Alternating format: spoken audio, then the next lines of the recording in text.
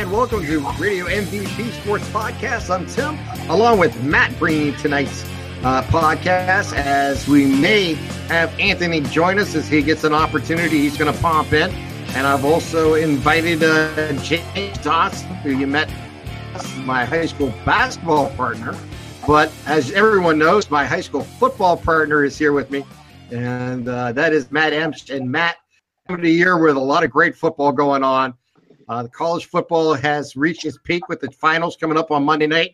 We'll get into the bowl season and talking about the playoffs there. Have the NFL heading into its second season with the playoffs beginning this weekend with a wild card. So, I mean, this is just a fun time of the year when it comes to football. Yeah, it is. I mean, we, finished up all the high school state championships not that long ago. And now we, went through basically the end of college FBS level. We'll have the FCS championship Saturday, North Dakota State and James Madison. But we have the Big Daddy on Monday with Alabama and SEC rival Georgia. And, it's always fun to get to this point, but I always get a little sad because, that's a sign that it's winding down and we're going to have that little few-month lull without football. So thank God we have pros and it goes till February, but it's getting pretty close with that too. Yeah, with the NFL playoffs just around the corner now, and obviously wild card weekend this week, and then you have, you get into divisional play, and it goes quick. That month of NFL football in the playoffs, it doesn't take long for it to really crescendo to the top, and next thing you know, it's the Super Bowl. But I really look forward to this time of the year. Now, talking about a little bit about the college football ranks, I don't know if you heard my prediction last week or not. It was right on schedule. I was so good, and you would be proud of me. I said Clemson would blow out Alabama, Georgia would blow out Oklahoma, and then Clemson would blow out Georgia in the championship. So, as you can see, my ability to make predictions hasn't changed one bit. I did get the right call in Georgia winning, but not in a blowout, and Clemson got blown out by Alabama. So, talk about the Clemson-Alabama game. Thoughts in that one? You know what? Real quick, throwing it at you, I just wanted to mention I had let my listeners know on just football on Tuesday. Mark and I talked. I actually, out of 44 bowl games, I got 33 correct. So wow, that's pretty good. The one I was most proud of was I picked on air the 2 weeks before.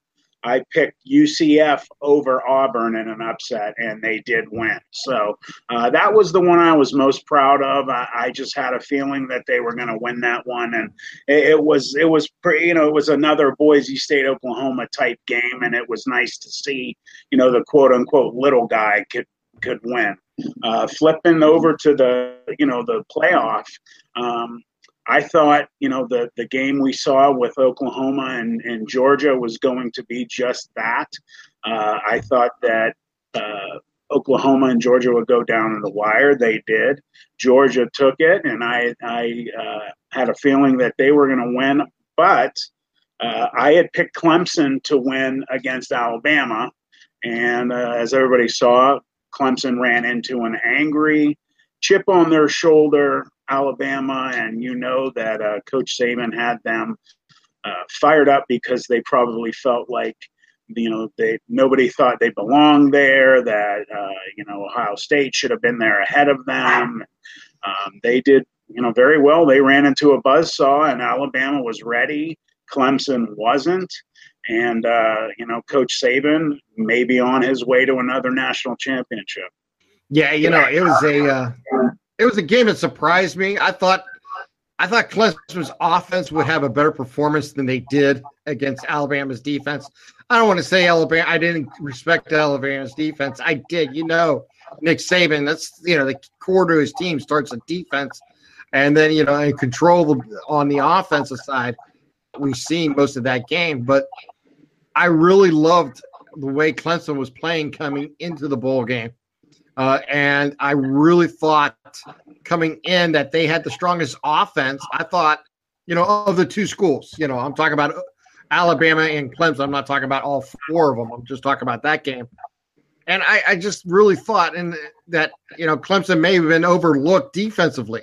But they had a chip on their shoulders, too, because they wanted to defend their title and to prove that, they're more than just, a Deshaun Watson-led team, that they could do more with, with a whole brand new players this year. So I was really surprised how Alabama dominated them. If anything, I think when this is all said and done, there could be really a question mark belonged at the number 1 seed in these top 4 teams. And you could even go to what you were talking about, Matt, and, talk about a UCF, Central Florida, but defeated, an Auburn, like you said, the little guy coming up and beating the big guy, and defeated both Georgia and Alabama this year. So, yeah. In a lot of ways, you can make a case. I know they were 12-0, and I know they don't have the same schedule as the Big Ten or the SEC or the ACC. I don't, the top 5 conferences, but that's a quality team this year. And you can make a very good case of how they performed in their bowl game, that they belong. And you can do the same with Ohio State, who ends up with, a decisive win over USC, and in the process, has now defeated, I think, 3 teams in the top 5 and 4 teams in the top 10 this year. Resume-wise, it won't shock me. And right now, if I had to take a guess, 2 or maybe 3 in the final polls. They're going to jump up from the 5th spot, guaranteed at least the 3 spot, if not in the number 2 spot, because you got to figure whoever is probably going to fall out of the top 2. And most likely would be, 4 or 5. Isn't going to be around 5 or 6 after their loss. So the other teams who were just behind them in, 5 and 6 are going to have a chance to move up. So I wouldn't shock me if Ohio State at the end of the day finishes 2. I expect them to finish at least 3, in the final poll. But I know it doesn't mean anything. It's a runner-up thing. A case, and I think it's a strong case, that the committee got it completely wrong this year. Yeah, it's funny you brought up the not only the UCF but the Ohio State argument. Real quick on Central Florida, I am one of the loudest voices out there about. I truly believe, and we will see at least in a 10 playoff system team. I think you do get those aberrations of such a team that is so well coached, like UCF this year, that in a playoff system, you get those teams that normally you just don't think would ever win to win a championship.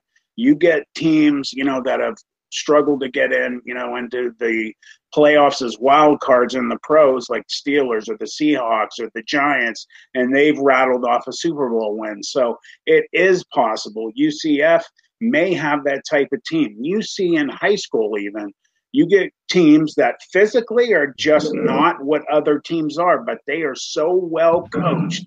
They are so well balanced in their play, and they are on everything, on point, all 3 phases, that they just play a better game instead of versus just, which team has physically better players. So I believe that, we'll never know. I think they could have done well this year. The Ohio State argument, you look at what happened. Everyone, I truly believe, could not let last year go. What happened to Ohio State and Clemson, they just said, it'll probably happen again. You look at Ohio State, yes, what happened with Iowa that's what did them in. It was a shocker. They kept talking about it the night of the USC game, how dominating they were. It made no sense. It was just an aberration. It was just one of those things. If that wouldn't have happened, or even if it was close, it would have been a different story. You look at how Ohio State has just finished out with the Big Ten conference win, how they just destroyed Wisconsin. Then what Wisconsin did in their bowl game against Miami. Yeah. And Ohio State will, in my opinion, be in the top 4. I definitely think that they were a better team than Clemson. I think they would have beat Clemson if they would have got into the playoff. So I do believe they'll be in the top 4. I think Clemson does not belong in the top 4 after the season. You as well that whoever loses the championship Monday will drop. They'll maybe be a 3 or 4. So it'll be interesting to see. But yeah, I as well as you, Tim, I was very surprised at how inefficient Clemson's defense specifically was. They just had no answer. And, they supposedly had the best defense in the country. Their players are off the chart ridiculous. But, any given night was ready and Clemson wasn't. And they really made Clemson look bad that evening. And the only thing now with Alabama that I question it's going to be a closer game is because of the injuries that they sustained that night against Clemson. They had some serious injuries at key positions, and they've already been dinged up. Georgia is I'm very happy actually to see. I've always liked Georgia. I feel like they've been the bridesmaid, never the bride for so long. They've always been just there. And, they have just been winning all these games they're not supposed to. They got beat by Auburn. They came back and redeemed themselves and ridiculously whooped Auburn the second time around. They just have that balanced attack offensively, defensively. They have good special teams.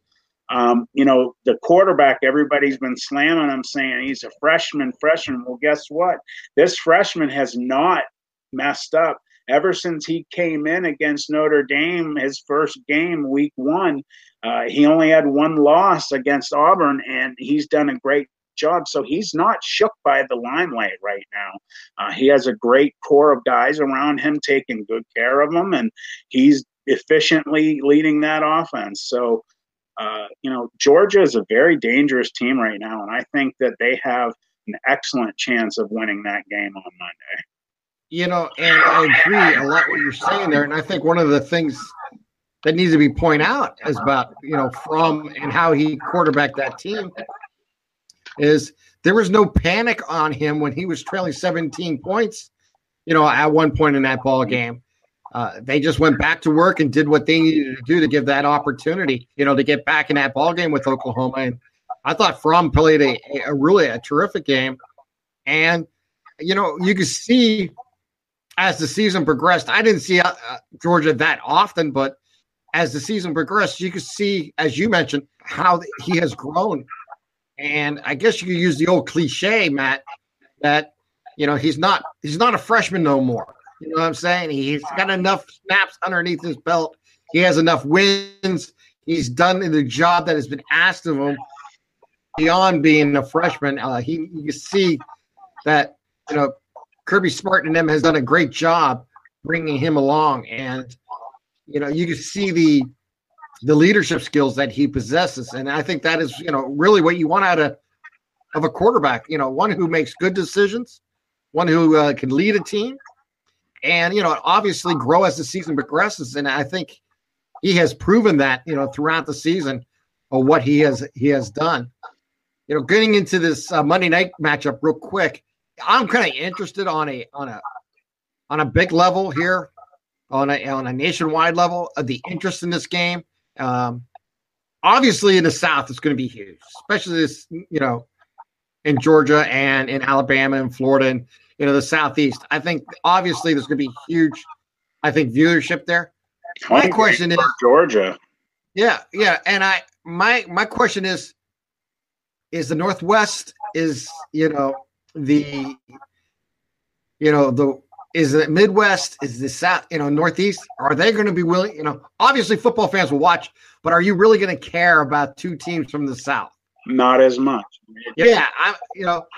Obviously, best case scenario is where you have, different regions playing each other, like east-west or north-south scenario. You don't necessarily have that this year.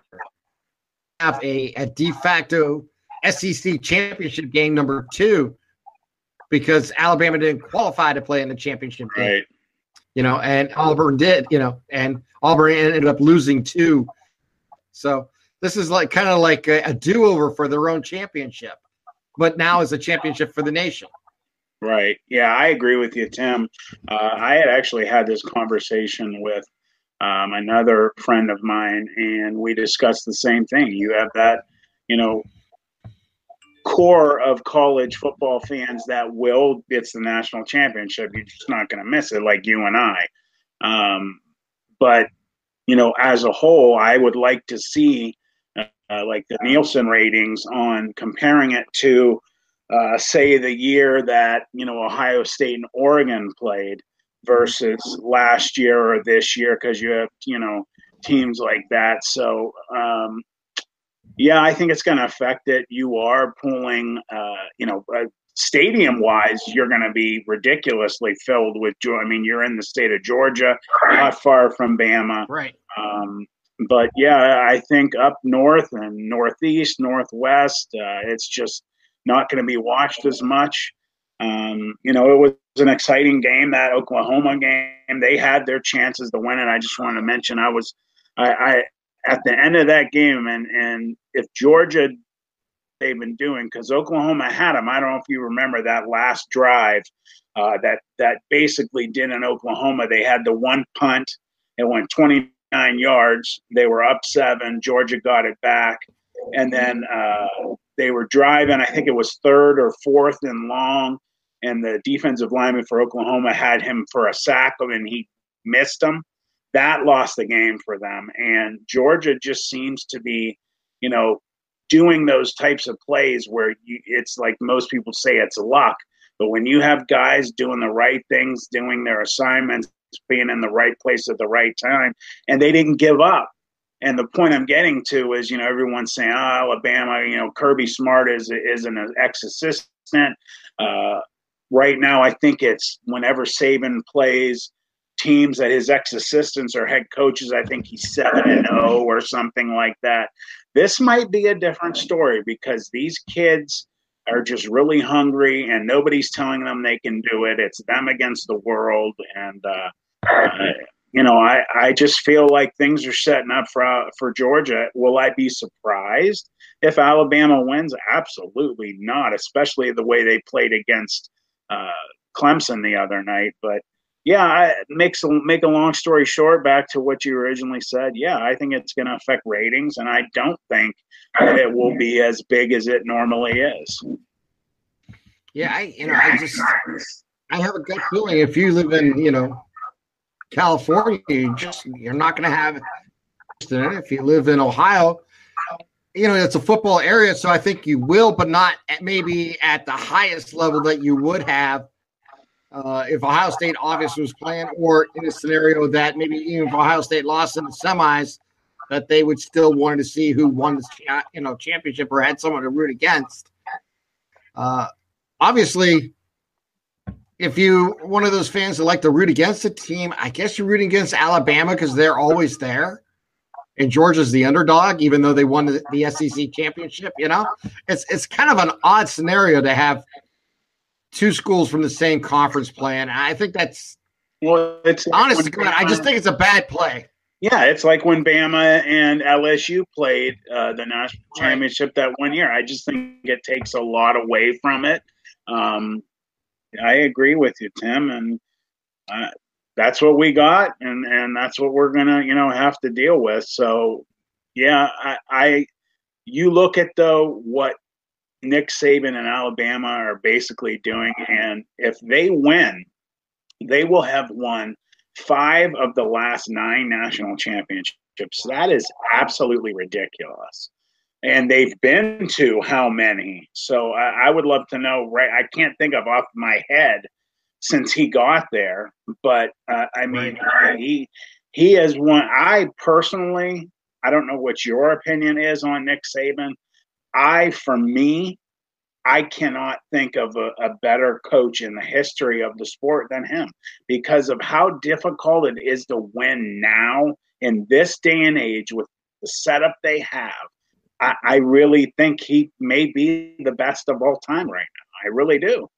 And his mentor, Bill Belichick, and you look at him, he's probably the best in the history of the NFL, and if not the one of for sure. And man, it's just what he's doing is unprecedented. I know, Bear Bryant and all these other great, characters in history, but if we're just looking flat out what someone has a program and the big type of wins they're having and year in and year out, I can't think of any other coach in history that's done what he's doing right now, as difficult as it is set up right now to do it. I can't disagree with that. I'm trying to. I really am, because I'm going through my mind and I'm thinking of some of the great coaches of the past, and there has been some fantastic runs by different schools. As you mentioned, Bear Bryant, Woody Hayes at Ohio State. I was just going to say, you can go with Jimmy Johnson at Miami, and there's so many that had Tom Osborne at Nebraska. Yeah, Joe Paterno. There's so many that we could talk about and what they've done. Right about, how the game has changed and the focus on trying to get these great athletes to buy into a system and to perform at the highest level each Saturday afternoon or night. And he has done that. I mean, you can't take that away from what he's achieved.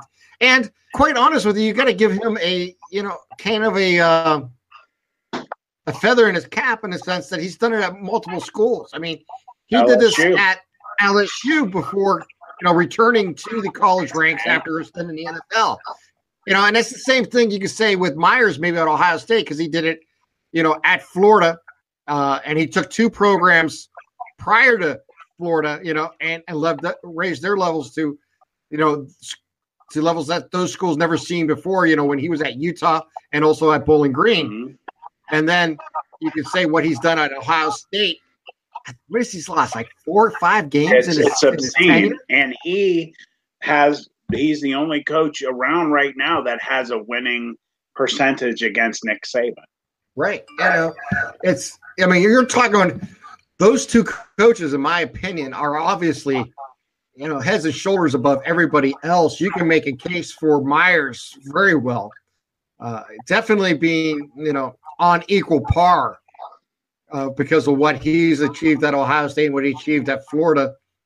And you can say, and I don't want to take anything from Nick Saban, because if people remember Nick Saban's career, joined Bill Belichick in Cleveland as defensive coordinator, and they made that small run to the playoffs with, Saban.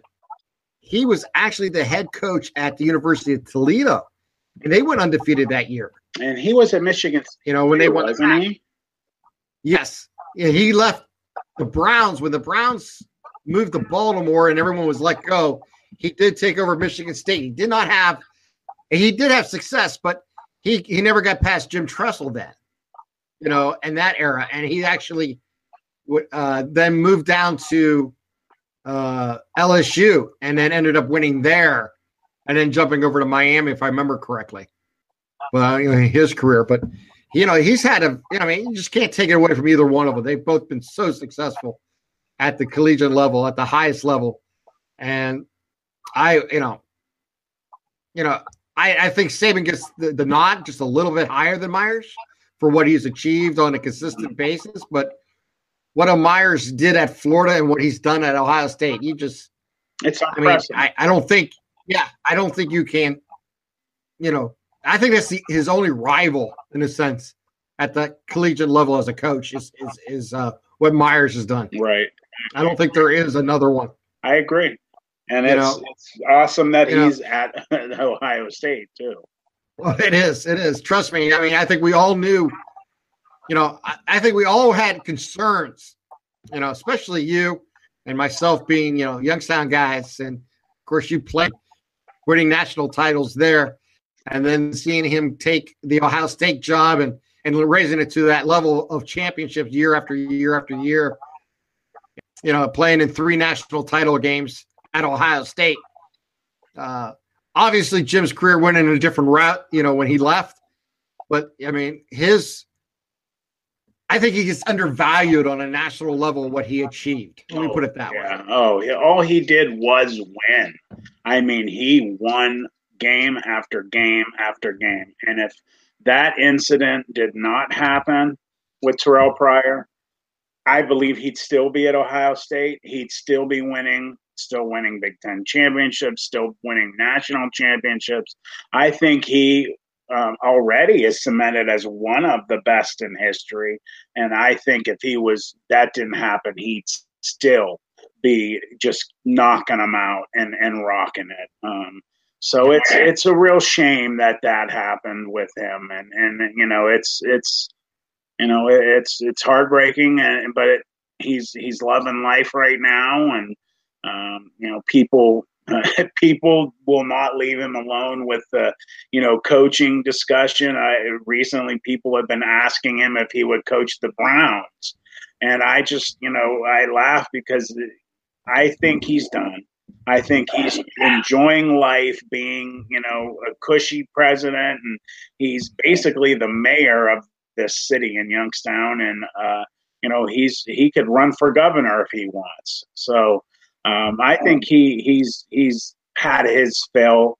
I'm sure it left a sour taste in his mouth the way he was treated.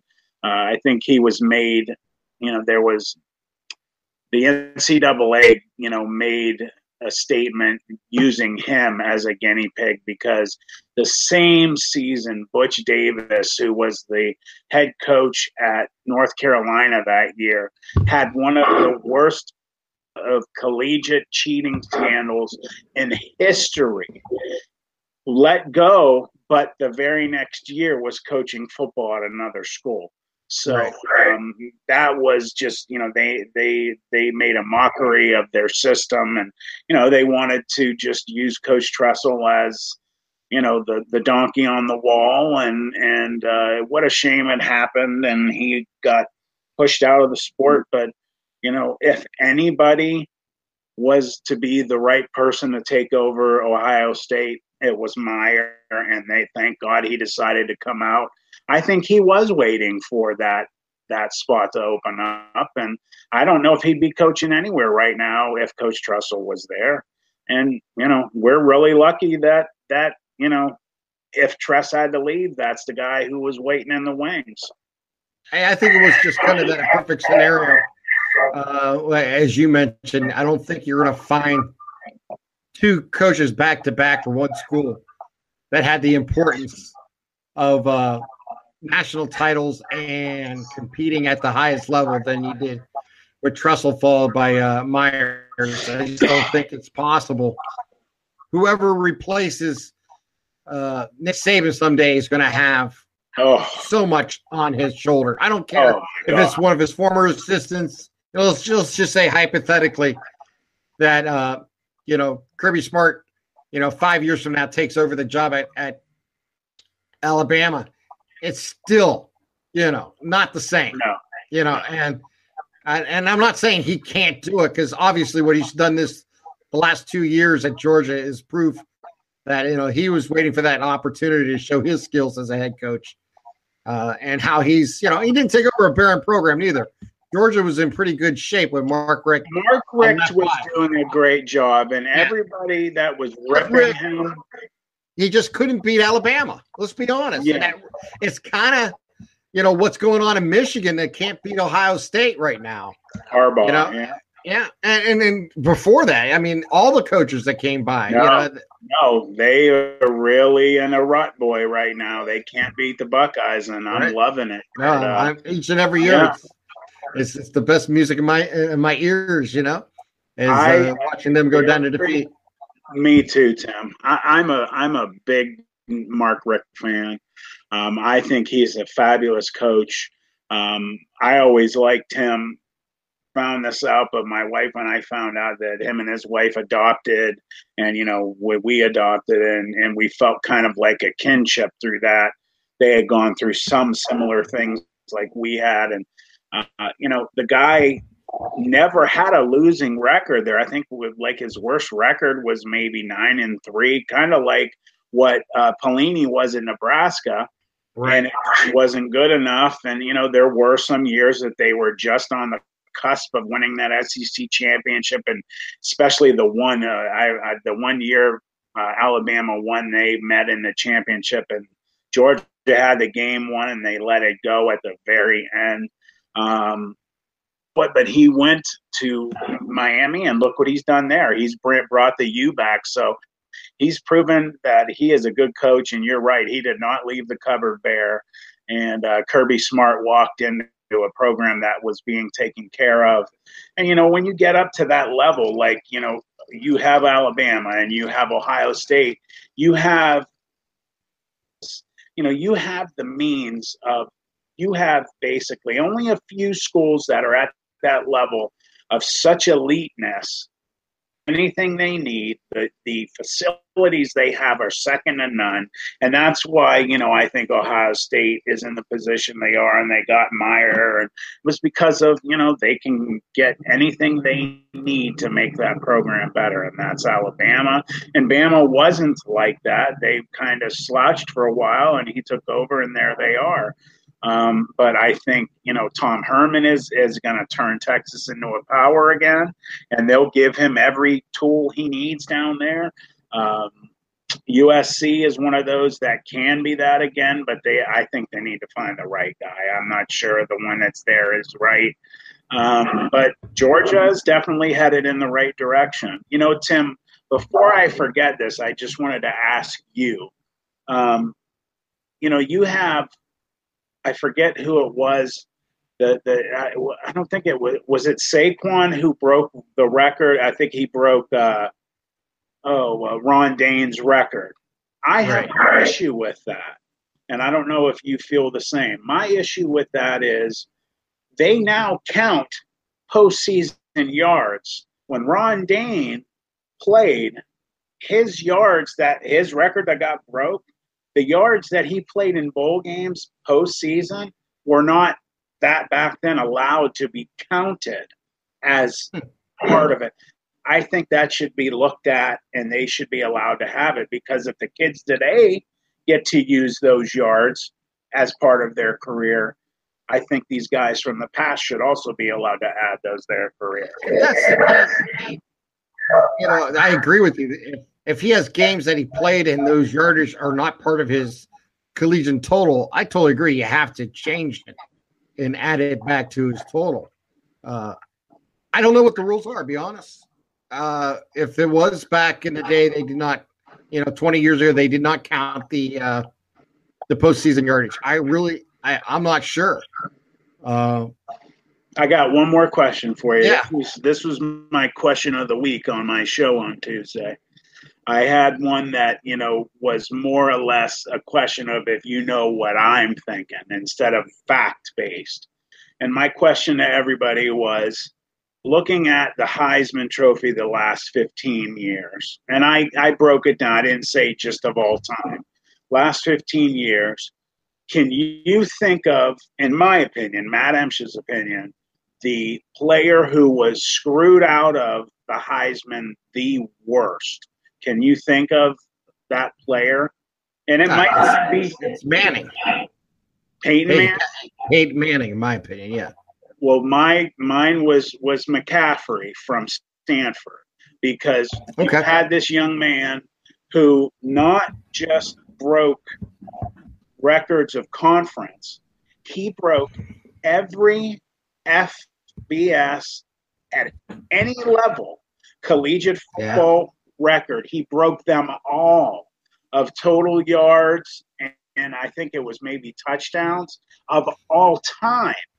And he lost to, I think it was Henry, the running back from Alabama, and all he had done, SEC record. So I don't know how that was done. I don't know. I think it was a sham. I think it was heresy. It's supposed to go to the best player in college football. You had somebody who broke record of all time and the kid was Jones out of a Heisman. And look what he's doing in the NFL right now. Oh, yeah. So there's no question of his talent level. I agree 100% about that. His talent level was off the charts, and I remember watching him in the different bowl games and the Pac-10 games and what he achieved. And there's no question. I think McCaffrey, as an overrun best player, no question about it. And I think he would definitely be on that list. I mean, there's been so many close battles for the Heisman over the years. And I would say in the last 20, 25 years, it's become a quarterback-dominated award. Like the NFL MVP. And, I'm not saying, obviously, everyone knows the quarterback's the most important position because there's only one, and he controls the offense, and he has so much responsibilities. I'm not denying the skill it takes to play that position. However, like Saquon Barkley and what he achieved this year, as a running back, or, you don't see – I don't know if you'll ever see a Tim Brown win another, a tight end, split end type win the Heisman ever or again. Charles Woodson. Right. A defensive back who beat out Manning that year. You know what lost it for Manning, though, Tim, not to interrupt you? I truly believe what lost the Heisman for Peyton Manning was that he could not beat Florida. And he just couldn't beat them. And if he would have beat Florida, they would have won the national championship. So, it's ironic you're bringing this stuff up because Mark and I were talking about this exact subject, and I brought up about the NFL MVP, how it's just become a quarterback award. And you have guys in the past, you've had a kicker win that award. And, the one year that Aaron Rodgers won it a few years ago, J.J. Watt had that unbelievably obscene year. Right. I truly believe he was the MVP. He should have been the MVP of the whole league, not defensively. And I think he got ripped off that year as well. Yeah. You bring up excellent points there, Matt. And I can't disagree with those.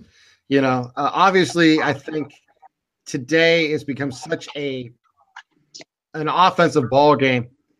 All the rules are designed for teams to score more points, at all levels of football. You've seen it at the high school level where it is probably the more purest game because at least, they don't take away the chance for a defense to make plays.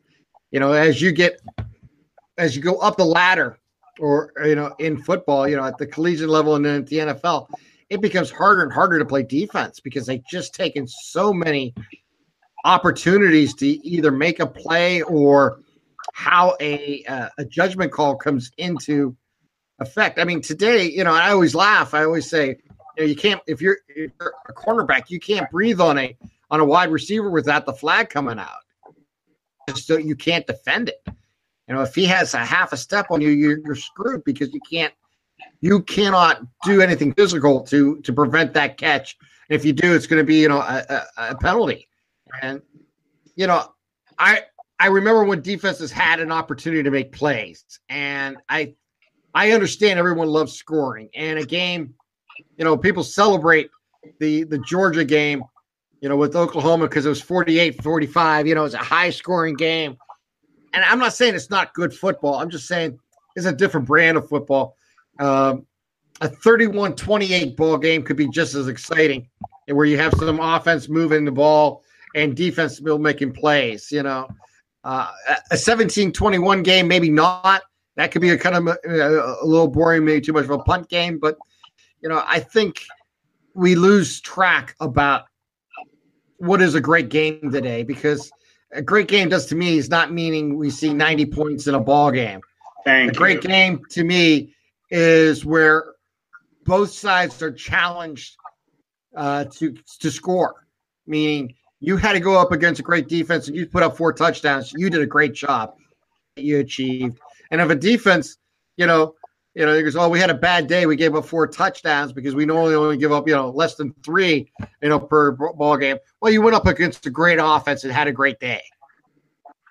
And a defense, shuts down an offense completely, kind of like what Alabama did. Because I really thought, Clemson was clicking really strong at the end of the season offensively, and that you got to salute the defense once in a while. This is still two sides of the ball. It's right. Points does not necessarily make it a great game. It makes it a great offensive game. It doesn't make it a great football game. And I think we celebrate high scores versus a great football game. Yeah. It's different. I mean, I know there was a small comeback. There's 17 points that Georgia was down and they came back. And Georgia's defense did play better in the second half. And they did play great in the overtimes. So you got to give them credit where they for coming up when they had to. But you still gave up, 45 points in that ball game as a defense. I mean, that got to sting. Yeah, it does. And, it also shows how good Oklahoma's offense was. I knew they were going to put up points. The way they were clipping themselves at the end of the year, I mean, they were smoking. And the way that game started out, I'm sure you felt the same way. When it got to be 1 point, I think they were ahead by 3 scores at one point, something like that. I looked at my wife and I said, wow, I thought this was going to be a showing, but I didn't think they were going to do this to Georgia. And I thought it was going to get ugly. I thought that game might end up like 42-45 to 17 at one point. But, Georgia gave them credit. And what I love to see, like you're referring to, is not just offensively, defensively. They went in at halftime and they made adjustments. I love being a football guy, seeing a team make adjustments. If my Steelers could have done what they did in the AFC Championship game last year, we might have got number 7 Super Bowl. So it's refreshing to see coaching staffs make adjustments, teams come out and completely play a different second half. And that's what happened with Georgia. And I don't know. We all know what Alabama is capable of. And they reminded everybody this past week. And, but Georgia just seems like they're a team of destiny right now, and they're hungry and they want it. And, Luck is a fickle beast, but she seems to be kind of leaning towards the Bulldogs. And, some people say Luck is just, it's an outcome of being prepared and having, the right kind of balance in your offense, defense, special teams. So, it might not be just luck. It might just be that they're just playing well and they know how to do it. And when it comes down to the wire, they can win a ball game, and they're doing well. So I'm excited to see that game on Monday and how it turns out. Well, I originally picked Clemson to win the whole thing. So obviously I got that one wrong. I'm going to, put the jinx on Georgia, and I think the Bulldogs will come away with a win against – look, and this is not a slight against Alabama. I know how talented they are. I'm going for Georgia because kind of like what we talked about before, I kind of want to see a new team win the title this year. I mean, it was kind of the same last year when Clemson won, and that was one of the reasons I was rooting for them this year is Ohio State wasn't there, so I didn't have a school that I'm going to root for. I love the idea of seeing maybe a little dominance once in a while and seeing a team repeat. Right. And so, I was kind of rooting for that scenario for Clemson. Obviously, that's not going to happen. So, I think Georgia hasn't won a national title since 85. I was going to say Herschel Walker. So, right. We're talking a long time ago, and talking about a beast of a Heisman Trophy winner back in the day. One of the all-time greats. Yeah. Oh my God. He if they didn't have him, they wouldn't have done it. You look at right now, Georgia with their 2-headed running attack with Chubb and I forget the other kid's name, number 1. Yeah, I know who you're talking about. I can't remember names. They're both studs, and it's like thunder and lightning, and they're just. My gut tells me Alabama, but like you, I want Georgia to win. I want them to do it. They've been in the last 3, so they were in it They're in it this year. They were in it last year. They won it the year before. Ohio State did it the year before that. So yeah, I mean, they're always there. So I would love it if Georgia does it. I'm gonna go with you. I'm gonna pick Georgia. Normally, I never go against my gut. The reason I'm saying my gut is because of how they played against Clemson. I understand completely. I'm still going. I'm going to still go with Georgia because I just feel like they're that team of destiny right now. Yeah. As we turn the page here, looking a little at the NFL wildcard weekend, since we talked a little bit about the NFL, I got to get your thoughts on the Buffalo Bills crashing the party and getting in with the Cincinnati Bengals coming to their rescue with the big win on in Week 17. But, of all the teams, there's a lot of new teams this year in the NFL playoffs, but, the Bills, the Jaguars, the Rams, that's right there, something to really talk about, and the Titans. We got some interesting teams in this first round of the playoffs, the wild card weekend. We got some, teams that haven't been there for a while, or it's been a long time since they've been in the playoffs. I don't remember the last time the Rams were in the playoffs, and something like the Bills, I think this is the first time in 18 years. It was back when Jeff Wilkins was there. So you're talking the year before 99, 2000. And then the year before that, well, they were in it 2 years in a row. They lost to the Patriots the one year, the second year, correct. The year before that, they beat the Titans, and that's the last time the Titans was deep. So it's just refreshing to have Georgia in the national championship. As you just alluded to, I love the fact all these teams that haven't been there in a long time are in it. I like the Titans are in it. I think that two teams, the Bills surprise me, of course. Two teams that I say that three that you have to take seriously as being able to go to the Super Bowl is, number one, the Jaguars. They scare me. They beat my Steelers, and it's the beginning of the year. Their defense is ridiculous. They have a good running game, and they have a good quarterback. And, he was good when he was another UCF player. So when he was at UCF, I forget his last name. He was the quarterback there. They were excellent when he was there. Went to a big bowl game. Right? No. I forget what his name is. But when he was a senior at UCF, they went to a big bowl game. I think they were undefeated that year as well, and they got beat up pretty bad in the bowl game. Or wait, no, I think they might have won. I can't remember. So Jaguars are really good. I think they're dangerous. I'm glad Baltimore's out. As being a Steeler, I don't like playing the Ravens in the playoffs because that one can go either way.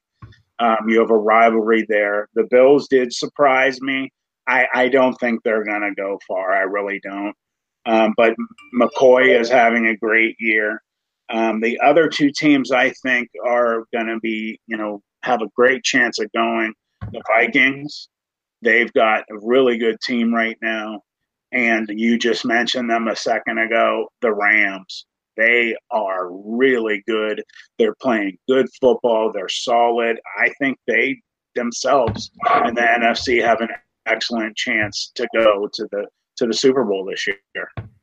Yeah, I think Todd Gurley and the effects that he's had the last 3 weeks of the season and the monster numbers that he's put up really takes a lot of pressure off of Goff. And then you add their wide receiving core to the mix. So when they can do the play action and they can go downfield, they have Woods, they have Watkins, they have quite a nice core of receivers to throw to. And Goff is really, I think, shown why he was the number one pick a couple years back, and why he has achieved what he has this year. Under the Rams they have achieved. So I agree with you. The Rams as a team, maybe from this wild card round to watch. The Jaguars, How can you not love what Jacksonville has been this year? Blake Bortles is the question mark there. I mean, yes, he's played better this year, and he's played a lot better than most people give him credit for. You just know that deep down, he's never been before. And, will he force a few passes that he normally doesn't try to make in a playoff scenario, which happens. And we'll see. But their defense definitely could take them all the way to the Super Bowl. They're that good. They're that devastating, over to take over a ball game. And that kind of makes you wonder if they could do it. Probably not, but I like Kansas City. I know it's a long run for them, but I love Reed as a coach. I think you give him opportunities to get ready for a ball game. His team is really prepared. Obviously, Alex Smith will be a question mark there, but they got Hunt at running back. The defense has played exceptionally well most of the season long. They have Tyreek Hill who can get the ball to him in the open field, so he can take it to the house on any time he has the ball in his hands. So, maybe as a my deep throw or my big wild card play for the Super Bowl would be the Kansas City Chiefs. I think they didn't finish as strong as everyone hoped. But now that they've had, an opportunity to get here, it wouldn't shock me if they take full advantage of it. They also, like Georgia and college, the Chiefs have, always seemed to be the bridesmaid, never the bride, and they have turned it on when they've needed it most. They started out ridiculously strong, and then they met up with their nemesis, the Pittsburgh Steelers, and they just can't beat us, knock on wood. And Pittsburgh's the only team that has a winning record in Arrowhead. We've never lost there. So right. We play well against the Chiefs, but they have turned it back on at the right time. And, yeah, they're very dangerous. Like I said, the Jaguars, the team that was ridiculously hot was the Eagles. But when they lost Carson Wentz, which was such a shame, just like Antonio Brown was on the verge of maybe being that different player other than a quarterback of winning the MVP. He'll be back. But then you also have Deshaun Watson, who was having an amazing year at quarterback. These guys got hurt. Carson Wentz, when he went down, the Eagles they're too up and down for me. I think that they're going to get knocked out. I really do. I think the Vikings and the Rams are two of the teams that might be playing in the NFC Championship. I don't think the Panthers are going to do it. And then you always have, of course, you have the issue of the Patriots who, just like Alabama, they're always there. So, I had said this when we played them being the Steelers in the regular season. It was a huge game. I said, you know what? I would rather we lose to them in the regular season and beat them, obviously, in the playoffs. So if we are to meet up with them again in a repeat of last year, I hope that's the case. I think if Antonio Brown wouldn't have hurt his calf, I really believe we would have won that game because they didn't have an answer for our three-headed attack offensively. The possibility of the Patriots getting beat in the postseason before the AFC Championship, I think it's stronger this year than it has been before because of teams like the Jaguars and the Chiefs, the way they're playing. So I hope that, one of those teams can knock them off. And if Pittsburgh wins, their next playoff game, that, we don't have to deal with them again because, nobody wants to play the Patriots in a championship game. So it'll be interesting to see how this weekend goes. But, yeah, back to what you said, brother. I like seeing these teams that have not been in it for a while. It's refreshing. It's going to be interesting. I'm really looking forward to this weekend of football because obviously the wild card in the NFL is always interesting rounds. You get the 4 games. It's 2 on Saturday, 2 on Sunday, and then we got the championship game and college football on Monday. It's action packed on that level, and that's to me, what January is all about. And playing for championships or trying to get to a championship, and obviously, like as you mentioned, you never discount the Patriots for what they have achieved. They do have Bill Belichick on the sideline, and anytime, just like Nick Saban, you have him. That his team's going to be prepared and ready to play.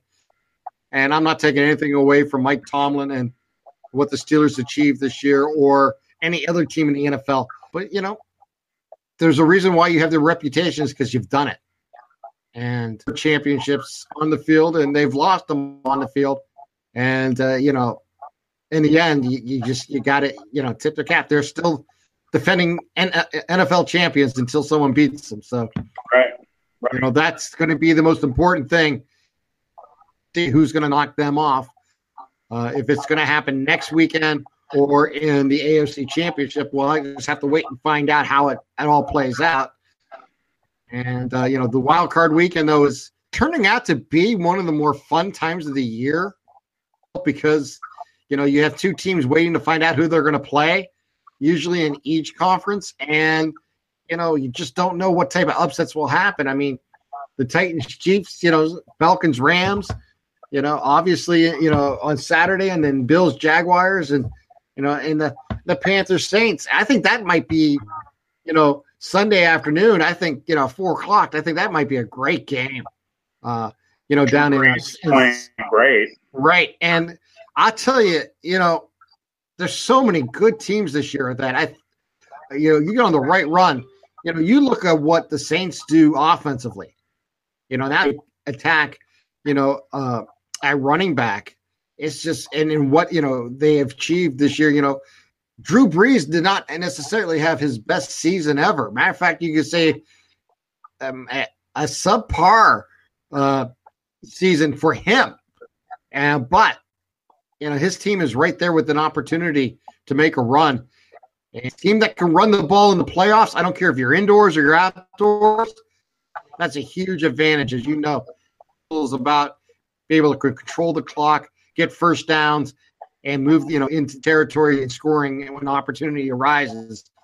And they have an offense that I think teams are going to have to really pay attention to because roster that may be the best combination ever at running back.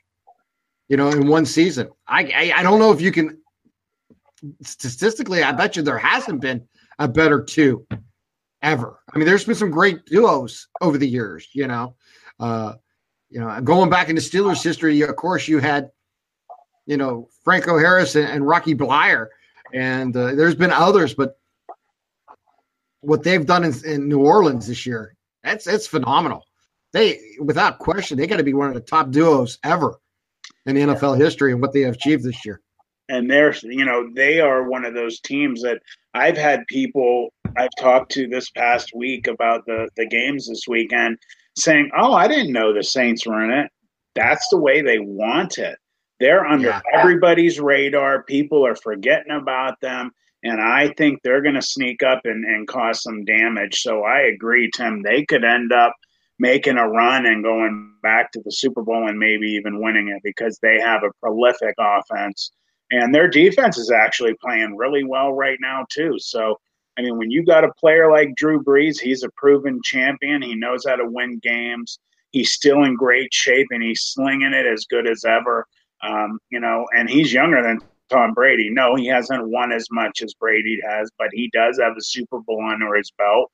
He won one. And he's won a lot of games, and you have a guy that is in great shape and that has been in the league for a while and has won a championship, then you're in good hands. So, I was going to say, what Kamara has brought to that team has just really changed them. They're just the dynamic that he brings to their offense, and then he just, it's really made a huge, a huge difference, for them this year. It's just the bottom line. I think run the ball the way they want, and they can use them both as receivers. It's just huge. I just honestly believe that if there's a team coming out of this wild card, in the NFC scenario that has an excellent shot to get there, it's New Orleans. I agree with you that the two waiting for them in the divisional rounds, and I don't want to take anything away from either the Eagles or for Minnesota and what they have achieved this year.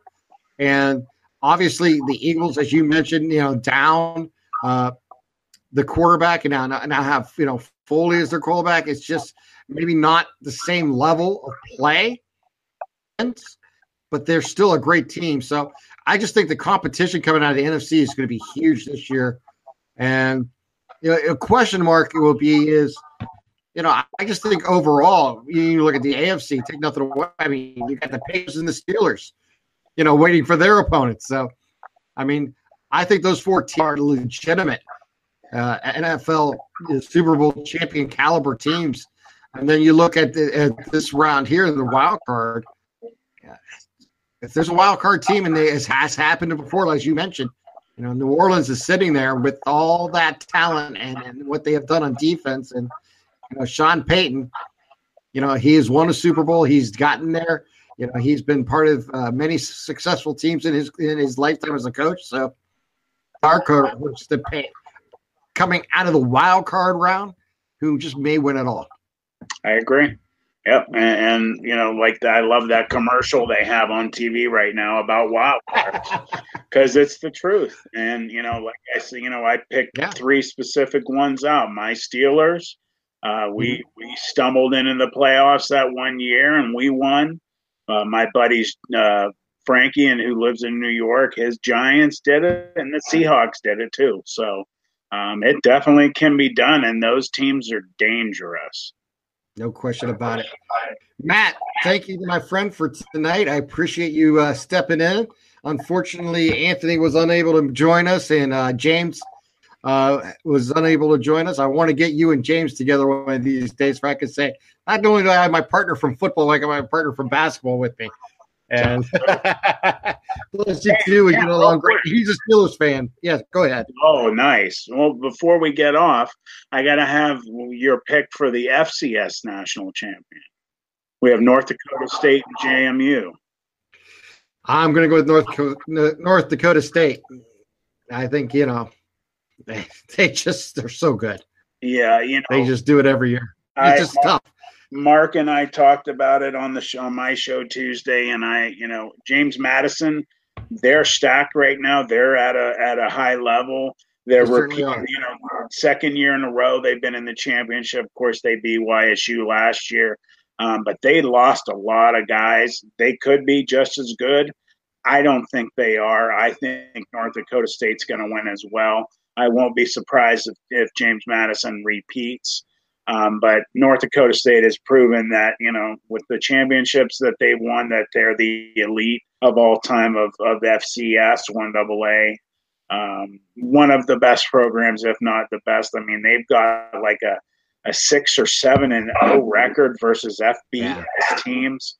So, they're from our conference, YSU's conference. When they moved up from Division II to Division I AA or FCS, whatever you want to call it nowadays, they have really proven their merit, throughout the years. And there's no question that they deserve the praise that they get. And I don't want to take anything away from James Madison because they're defending champion, as you mentioned. And, to get back, as as a player, is a difficult thing to do. And you should never underestimate a champion because a champion knows what it takes to win. And, both these schools have been there, and it should be a lot of fun on Saturday night for those two games. So, that's another one. And I didn't mean to overlook it, but you're right. That should be a good one. And I'm looking forward to it. And I'm going to go in conference play because I'm a conference type guy. I always kind of root for the conferences, the Big Ten. Well, and what the Big Ten Tim. A lot to talk about. Sorry, I didn't mean to cut you off. Also, you look at their program. I forget his name, but their ex-head coach who had won at least 4 national championships is now the head coach at Wyoming, who had maybe their best record in school history this year, and won big in their bowl game. So, man, they're putting it together, and I kind of am the mind of. I think that they have maybe reached the pinnacle of that level. Now, granted, they could be like a Mount Union at the FCS level and just stay there and keep winning. But I think they've proven with how they keep winning championships and with the amount of wins they have versus FBS teams that they should actually make the move up. You know, I wonder if physically they can do it, not necessarily the players wise, but I'm talking about getting the attendance numbers where they need to be, to have the facilities to play, MAC schools or better, to maybe to make that jump to, let's say, the All-American Conference. Let's just use that because that's a spread out conference, from east to west and north to south. You got to have certain abilities to do that. And I'm not sure they're going to have the facilities to do that just because of their location and their geographics and that. They may have maxed out where they're at, kind of like Youngstown State. There's no question in my mind, 15, 16 years ago, if the opportunity came from the MAC for YSU to join, they could have competed and grew with that conference. But today, because they don't have the budget to play at that level. Right. And that is such a different game because of the money structure today. Obviously, the Sun Belt all moved up together, joined something like that. Like when Appalachian State and all those that moved up to Division I, they did it as an entire conference, which is, very unique. But that's what happened, there. So it's an interesting question. I think sometimes schools reach a certain level because of the market they're in that they're not going to be able to get to that next size unless they have a huge donor, in place where you have a small school that can play, at that level. You really need to have that type of funding. And I just don't know. I'm not saying they can't do it. I just don't know if they have that ability. And then that goes beyond football. But as a football team, they're ready. Competition-wise, they're ready. I agree with you. Just like YSU was ready 15 years ago when Tressel was here. It was just, at the end of your career, they talked about, joining the MAC, and it just never happened. And obviously, I think, it's just a matter of those things happening.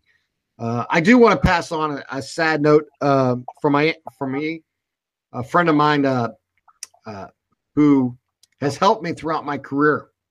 Rick Foley passed away this past week.